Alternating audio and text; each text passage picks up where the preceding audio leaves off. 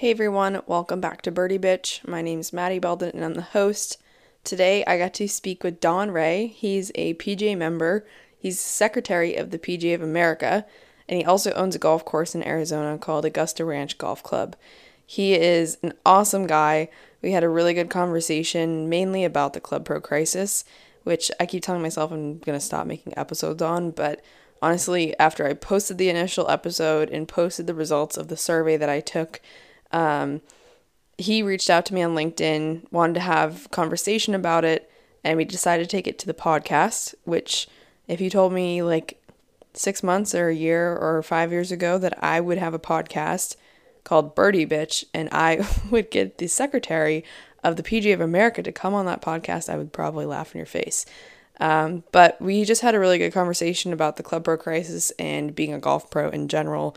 And I think it's good to hear from someone at the PGA, just because I think they get a bad rap. They're not the employer, and we'll get into that into the episode.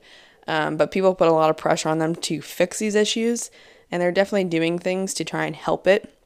But ultimately, it comes down to the individual clubs and owners and memberships and stuff. So I think it's a good conversation. And without further ado, I'll just let you into the episode. All right. Thanks for coming on, Don. It's great to have you. Welcome to Birdie Bitch. Hey, if I ever thought I was going to be on a podcast called Birdie Bitch, I would say no way. But Maddie, you've stirred it up a little bit on LinkedIn, and that's why I reached out to you. So I'm excited to be on today. Yeah, it's awesome to be talking to you. So I did give a little intro in the beginning of the podcast that you didn't get to hear, but if you could just talk about your role, obviously as the secretary of the PGA of America and your role as an owner of the golf course as well. Sure, yeah, no doubt that's what I do. I'll give you a little of my why. You know, I've been married almost 25 years. My daughter, she's in college now and plays a little bit of golf. She was a big softball player, and then she had an injury, so now she's playing golf. Augusta Ranch, where I'm at, is a little par 61 golf course. So you got 7 par 4s, 11 par 3s. It's all about juniors and seniors. It seems like, during our winter visitor season, when the weather's awesome out here in Arizona, we get a lot of the snowbirds, and then we just roll to all our junior programs and family programs and just try to grow the game, right? And so my role out here is I'm a business partner, but and including my wife, we own and operate Augusta Ranch, but it's kind of different, Maddie. It's a lease actually, where I convinced the HOA to buy the golf course and then told them, why don't you give me a 10-year lease? And so, they can get what they want out of the deal, which is always to protect their property values. And then, I can run a facility and maybe not have some of that liability or those capital hits, right? Capital exposure hits at a golf course are crazy. Secretary, certainly when I ran for secretary, it was, from a public golf course kind of owner operator perspective, I was excited to kind of get in that room. And when I was on the national board, it was really fun. And then someone said, hey, you should run for secretary. So right now, as the secretary of the PGA of America, it's pretty much, your first 2 years before you roll to vice president, which will happen for me in about 60 days. Right around November 1st is when the election is. It's anything that really concerns the members. So it's like I sit on the membership committee, the education committee, the employment committee, the board of control, which is, how we dole out, a lot of the medical and disaster relief money. We certainly deal with the code of ethics and the knuckleheads out there, but, we're also just, so anything that involves the membership matters, are everything that I do in those first 2 years. And that's why, I'm certainly going to stay on LinkedIn and be as involved as I can, kind of defending what the 28,000 are doing. But when I see, members like you who are actually trying to be a part of the solution, and I saw what you were doing, and I was like, that's really cool. And that's when I reached out to you. So that's kind of my role. That's my why, and excited to be on the show today. Awesome. Could you speak a little about why you originally wanted to run for national office? Was there something that sparked it? Maybe someone you talked to? Yeah, I think it was just, being in a public facility, and really, I guess the impetus of all this might have been Golf Now, to be honest with you. Running a public facility and trying to, get customers loyal to our facility instead of loyal to Golf Now, is really what really got me kind of going, hey, I think, when there's a relationship between you and the golfer, you don't want them cheating on you with a third party provider. You want to Yeah. build that one-to-one relationship. And And so when I first ran, I think a lot of times the makeup and certainly there's a lot of public golf course operators on the national board, but the majority of the board tends to be private club, which is great.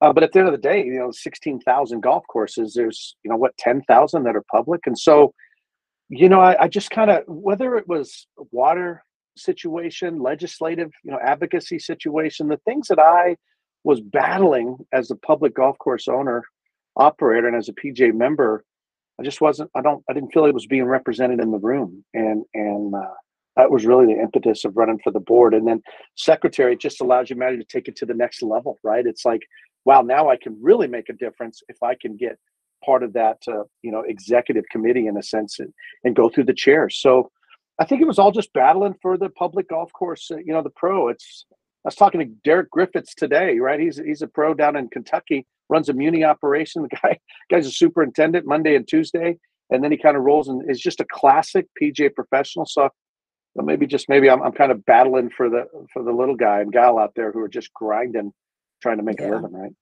That's how I feel about females. Oh yeah, good point.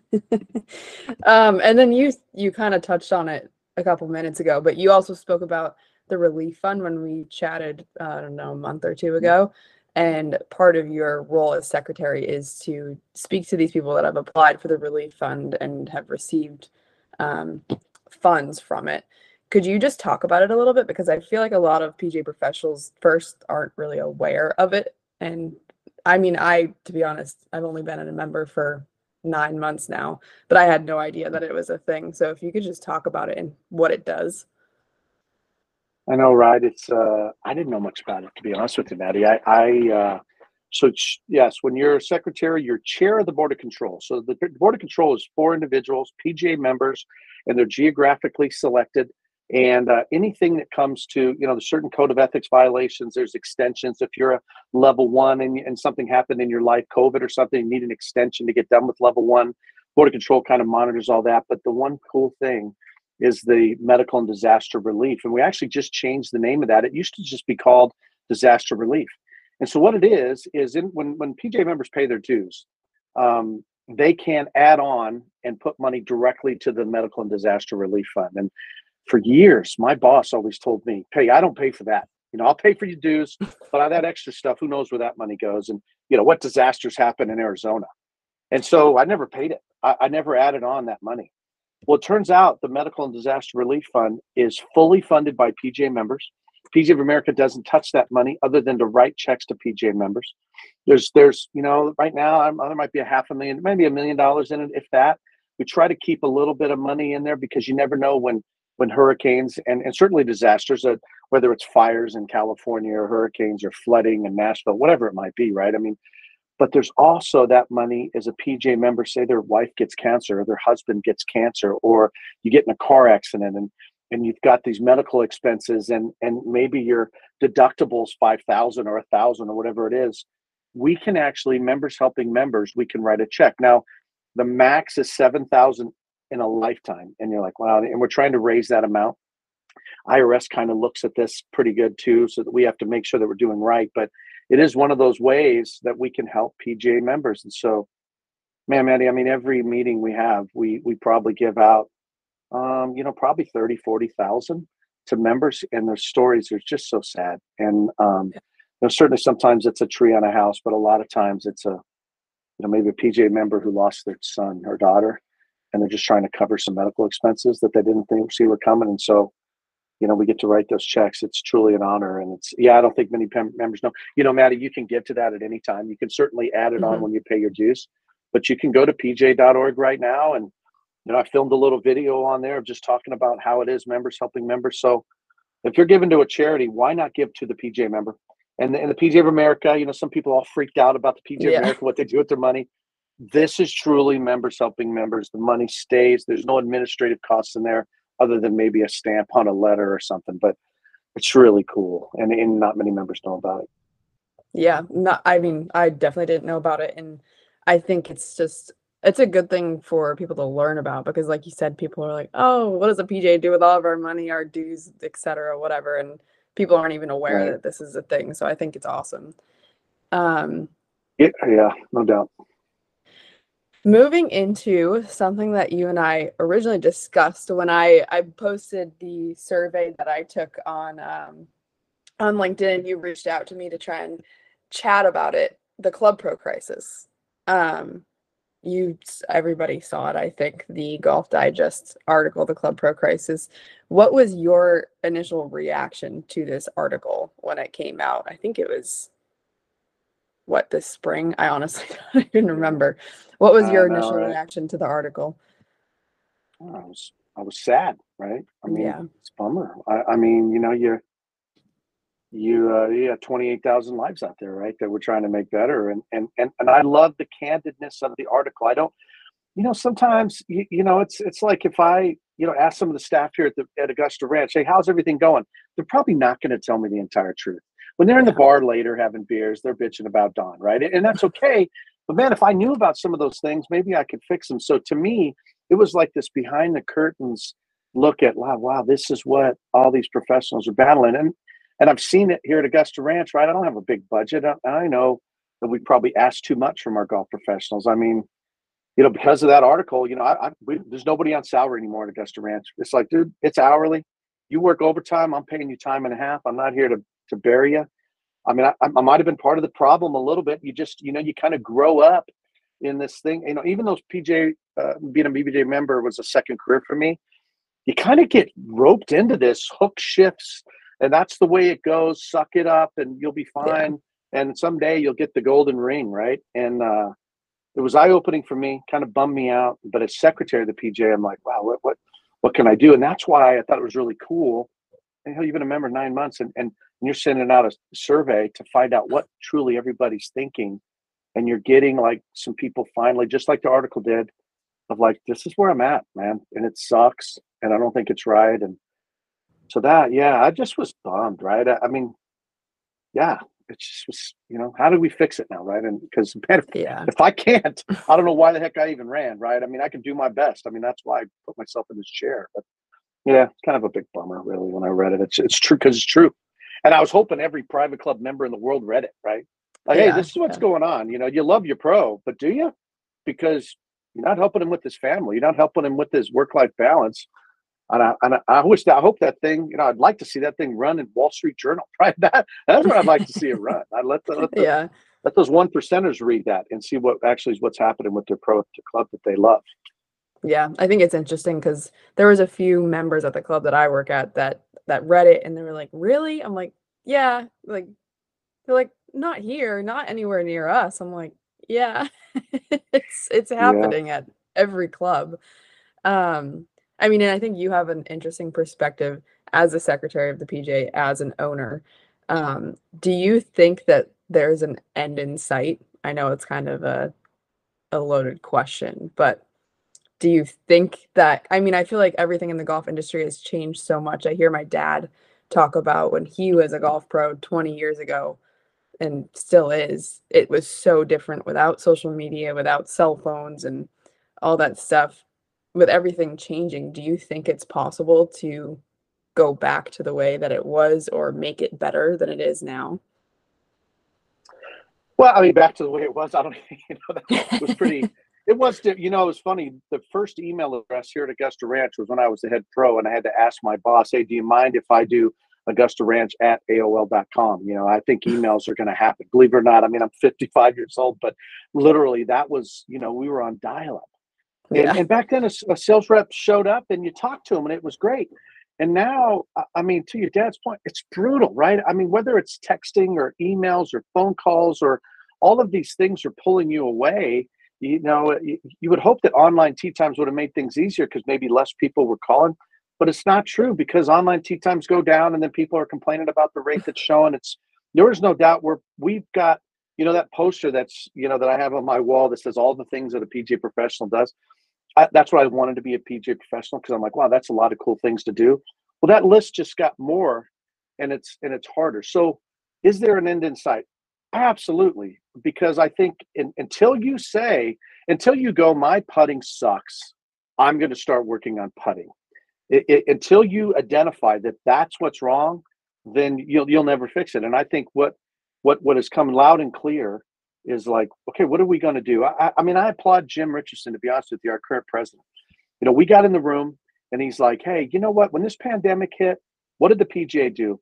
Wow, we mobilized the resources. We did the Golf Emergency Relief Fund, which helped pros pay their dues, and industry people, get through with those grants. We did the Back to Golf. We contacted the CDC and the White House and said, how do we keep golf open? And created the Back to Golf document. So, oh my gosh, can we mobilize the troops in a time of need?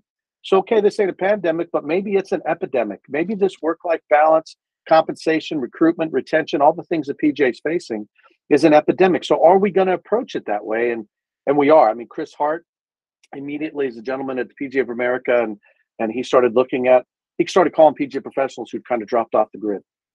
I think one thing that we need to do, and we're actively doing now, Maddie, is I think at private clubs always know their at-risk members, right? Who are the members of the private club that aren't using the pool, aren't using the tennis courts, aren't playing paddleball, aren't playing golf? What are they, where are they at? Because if they're not utilizing the facility, that means they're probably something's wrong. So we know our at-risk members. And I think we just got to enhance and hire more people, to be honest with you, to actively go, okay, who are the at-risk PGA members in a section? Haven't played in a tournament, haven't been to an annual meeting, haven't done a seminar. Because what's wrong? Is it a marital issue? Is it a medical issue? Is it a money issue? I don't know, but we have to, those people never reach out for assistance. So we have to call them up and say, how you doing, pro? I mean, what can I do for you? Like, that'll be a start. And then I think it's also leveraging our relationships with the management companies to say, okay, we just got our blood work in. The blood work of the PGA member is that they're tired, they're exhausted, work-life balance is jacked. We know what's wrong. So what's the plan here? How are we going to get better? And if I think it's going to be on us, incumbent on us, to rally the industry to say, here's what's happening. What are you doing? Here's some best practices we think that are working. So no doubt there's an end in sight. There better be. I mean, I got 4 years to do this. And to be honest with you, I do something called the secretary to secretary call, Maddie, every month. Mm-hmm. I have a call with all the secretaries because we're going to go through the chairs together. For some people listening who don't understand the PGA, 2 years as secretary, 2 years as vice president, and then 2 years as president. Kind of happens that way through the majority of our sections. So I have these relationships now with these secretaries. We'll all wrote a VP, we'll all wrote a president together of like, hey, we're the future leaders. Are we gonna address this? Are we gonna be proactive? And I think we are. And so that's why there is an end in sight, Maddie. I really do. Yeah, I think so too. It's just coming up with solutions. I mean, I did that survey I told you. I was sitting in an airport bar and I was like, I want to know what people think. And so I just sent it to my friends, right? And I didn't really have any idea that I was going to get hundreds of responses. But people are asking me, what do you think we should do? I'm like, well, I have no idea, because I only have the perspective of an assistant golf professional. I've been in the business. This is my 3rd season. Obviously, I've grown up watching my dad be a head pro, so I have that perspective too. But I think the issue mostly lies within management companies, memberships of private clubs that have boards and all that stuff. Do you have, I mean, it's different with a management company and with members in a private member-owned club. Do you have any ideas for solutions for those types of private clubs where you have different groups of members running the club basically every year? Yeah, I think first, it's always good, to start asking questions to boards like that or management companies. Just say, okay, what do you think the role of the PGA professional is at your facility? And see what they say, right? And how valuable is the PGA professional? And I think they're going to say things like, well, they help us with the shop, they help us with tournaments, and they're always there to answer our questions. And when my family comes, they're the coaches. When I had my daughter or son introduced to the game, when I was at a golfing conference a year and a half ago, David Pillsbury, Club Corps, he was on the dais, talking. He's one of the speakers, and he said a PGA professional working the golf shop counter is like a doctor serving as their own receptionist. And I'm like, that is exactly right. So the first idea is get your pro out of the counter. Anybody can work the point of sale. Come on. The point of sale systems now are so much better on the private and public side. So what expertise do you really need to check people in? This should be maybe the entry-level job of getting to know the members. Now let the pro walk around. We talk about all the time when I was on the golf course owners board, is managing your business by walking around is critical. And we've got to talk to these private club boards and the management companies and say, allow your pro, tell them you're not going to work the counter anymore. I don't want you working the counter. I want you walking around. As a matter of fact, I want 30% of your time doing the Will Robbins stuff. If anybody listening has watched some of the PGA Modern Coach stuff, Will Robbins is killing it. The PGA has invested in Will to spread this word that one-on-one lessons are great. Making $2 a minute is great. But talking to sessions, doing clinics, doing game assessments, you can magnify, you can multiply your appearance. One-on-one lessons, to me, they should be at a very, very high rate. We should be doing more clinics. We should be more sessions so we can talk to more people so that we can grow the game. So now what I have to do, I think our job, the idea is go to the PGA professional, the head golf professional, and say, okay, you can work one shift a week. The rest of it, I want you serving as starter like they do at some private clubs. I want you playing golf. I want you walking up and down the range. It's interesting to me, Maddie, that, outside service is in charge of picking up all the baskets. And they interface with all the people hitting balls more than anybody else. I'd rather have the outside service person covering the counter for an hour as the PGA golf professional went out there and walked up down the range and started some conversations, started talking about the events, walked through the grill, men's grill, women's grill, whatever the grill might be, walking through the restaurant, talking to people. We are communicators. We build relationship. And when there's relationships, that is security at a facility that there's going to be loyalty. I mean, no one wants to leave Coach Don or Coach Maddie. They're just not going to do it. So I think that the first idea is no work in the counter, maybe one shift a week, just to make sure you know what's going on. Having outside service cover the counter, who cares? I mean, at the end of the day, get them in there and free up the pro to go play 9 holes or play 6 holes or whatever it might be. But that's the first thing. We can't be the receptionist. We are relationship builders. And that'd be my first idea is get them off salary, because salary sucks because you just get manipulated that way. It's like every PJ Pro back in the day, Maddie, they wanted a cell phone and they wanted salary. Yeah. I think that's a deception. Salary's like, hey, Don, you got promoted. We're putting you on salary now. Now you're working 60 hours a week. Well, that was no promotion. I'm making less than when I worked outside service and I was getting tips, right? I just got demoted. So get rid of salary. Get into incentive-based compensation agreements that are related to membership sales, tournament sales, the people taking lessons. I mean, business development is actually player development. If you're developing players, your business will be improved. And so let's start measuring the metrics of the value of a PGA member have to change. It's not hours, it's not salaries. It's actually now relationships, lessons, and rounds of golf.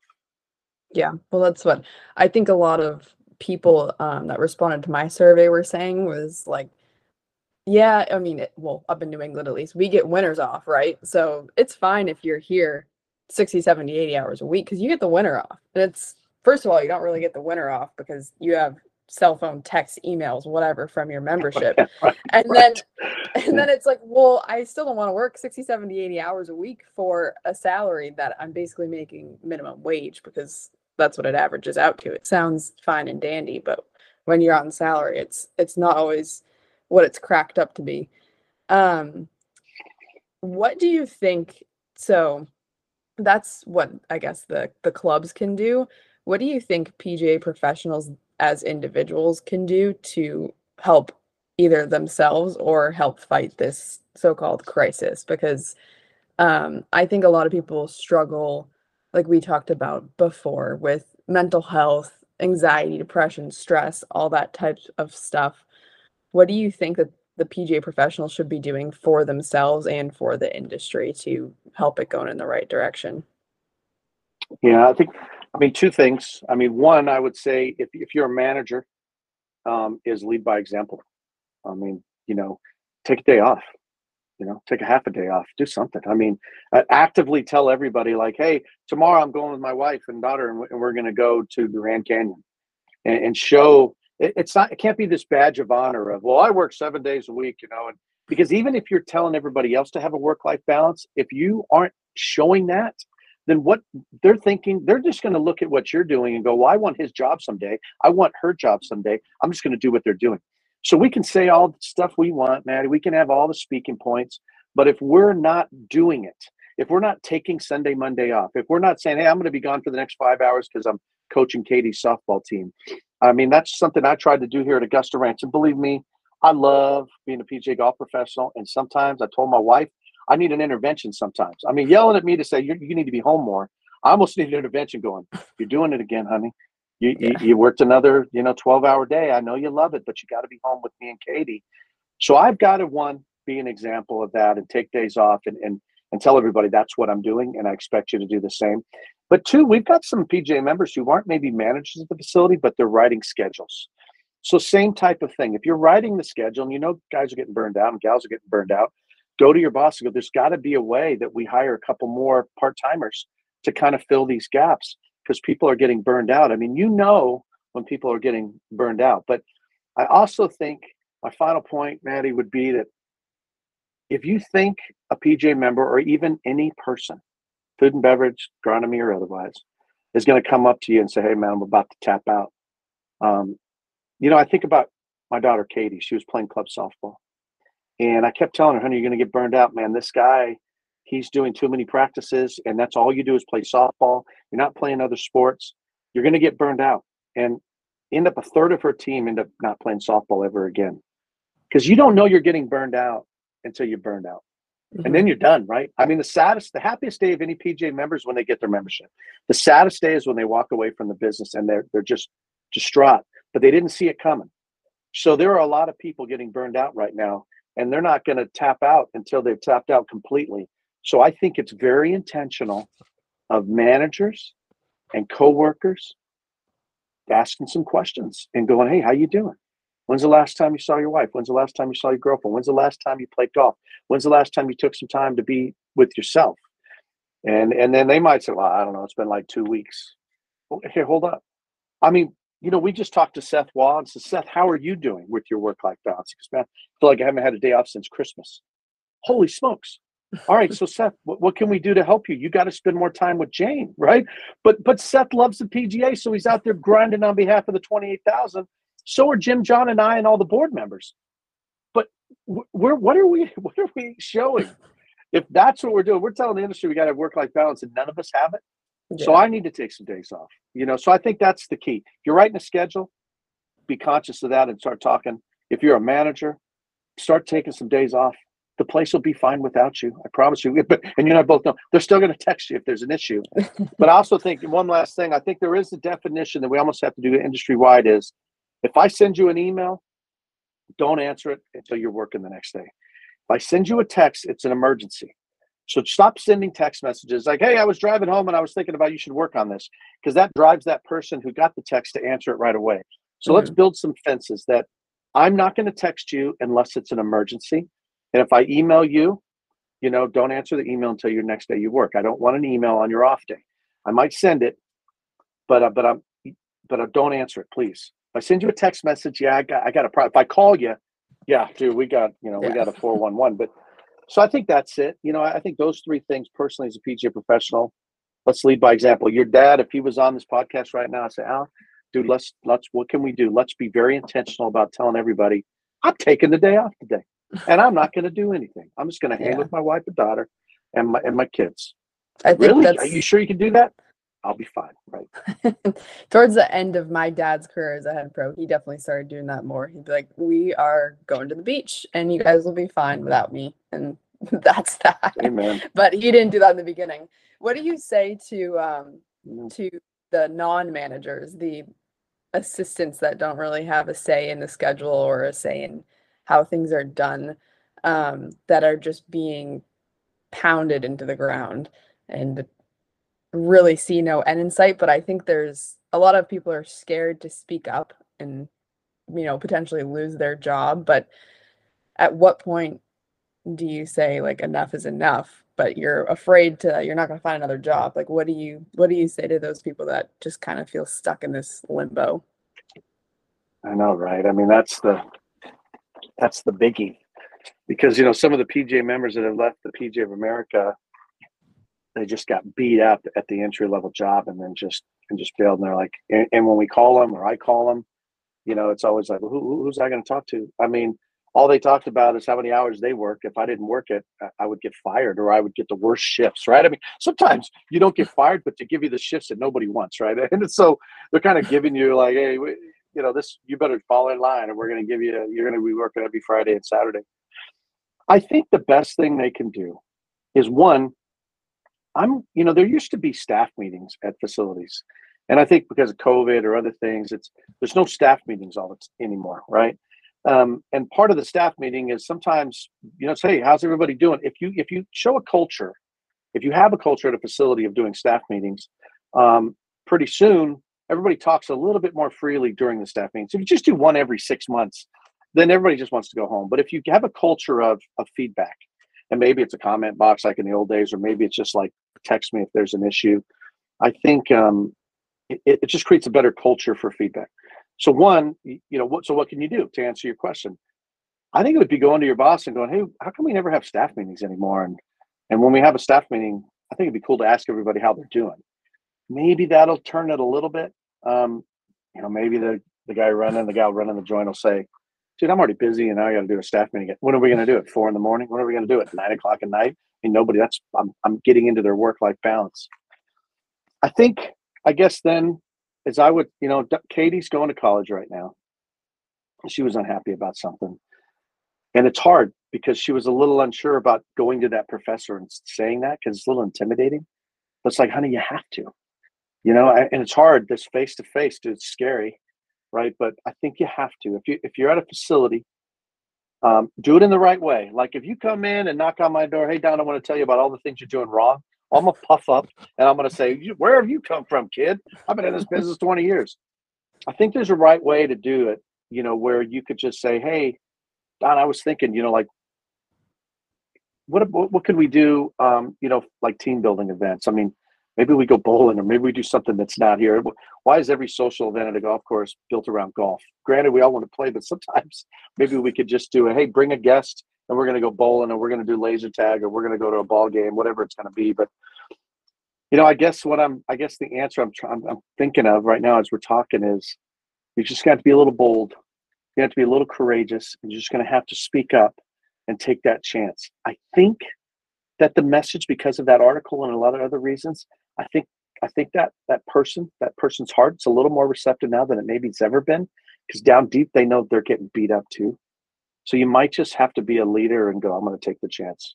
Hey, it might be like 6 people on outside service nominating the person going, well, you go talk to Don because I'm not flipping talking to him. That's all right. Rally the troops together in those departments and nominate somebody to have the guts to knock on Don's door and go, all right, this is what we're upset about. Because you know what, once you find out as a leader, you're like, okay. There's one thing we did at Augusta Ranch, not to talk too much, Maddie, but they said, okay, if you had $500, what would you spend it on? And we asked the kitchen staff that, and they're like, I sure would like some new knives because ours aren't sharp enough. Oh my gosh, that's easy to do. Hey, that one table over here's got a broken caster, so it's always crooked, and we've been putting coasters on it forever. Hate it. Okay, I'll fix that. So I think, getting people invested in the facility and giving them a voice. I wish the managers would do it, but if not, you might have to give yourself a voice. Scary, but you got to do it.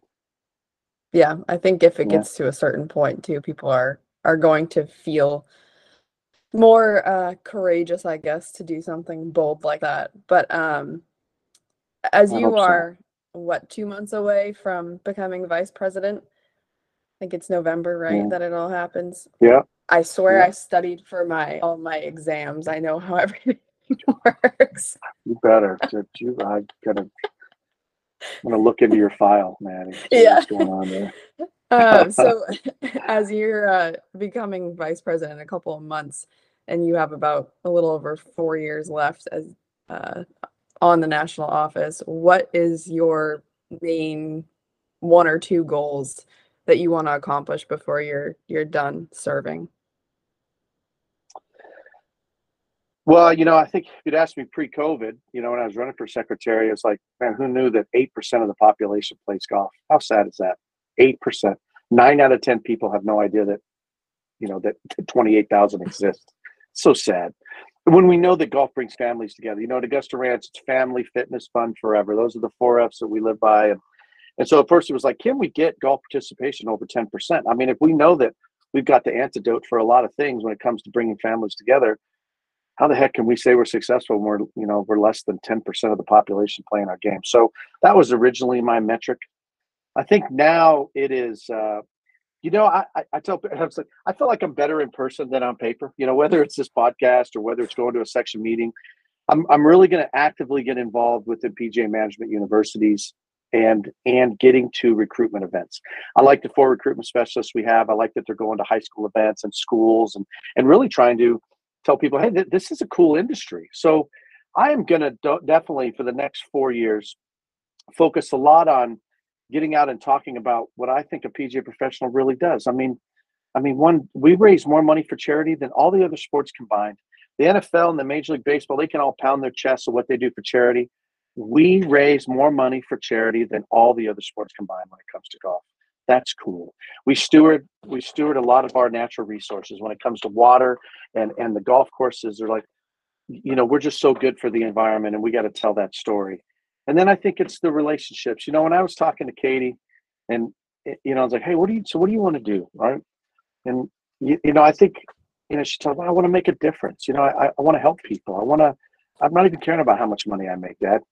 And I'm like, okay, so maybe that's what we have to lead with when I'm recruiting and trying to tell people that I think a PGA professional does great things is like, hey man, have you ever had a hug from a veteran when you introduce them to PGA Hope? It's a really cool hug. Have you ever had a hug from a little girl because you did an event for their kindergarten class that raised money so that they could go on a field trip? That's a cool hug, right? I think it's painting the picture that, wow, at a golf course, you're running a retail, you're running agronomy, you're running a restaurant. It's really cool to wear all these different hats.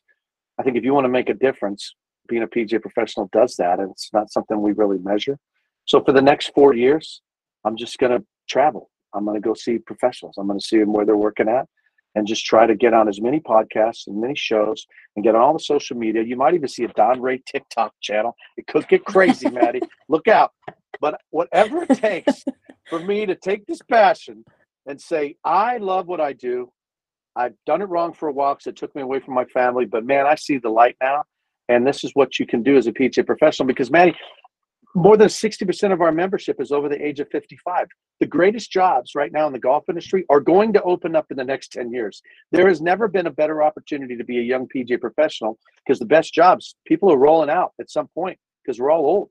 So come in and do it for the right reasons, not the money or the prestige, but for the people, the relationships, and for the love of the game.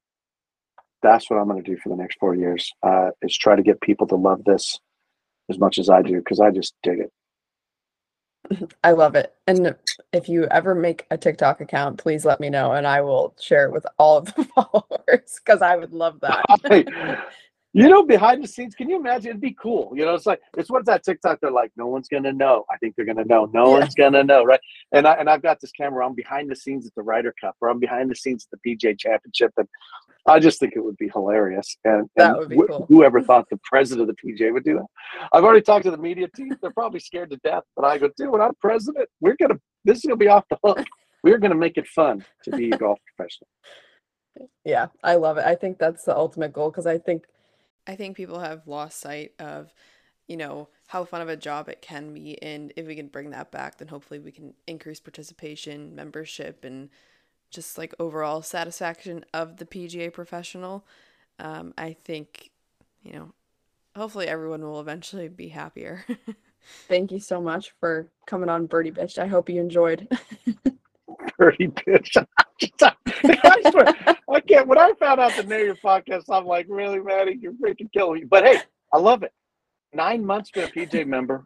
Surveys are going out, trying to solve problems. I need 28,000 more of you. So I just appreciate what you're doing, and invite me back whenever you want. I will gladly come on Birdie Bitch. You're always welcome. Thank you so much.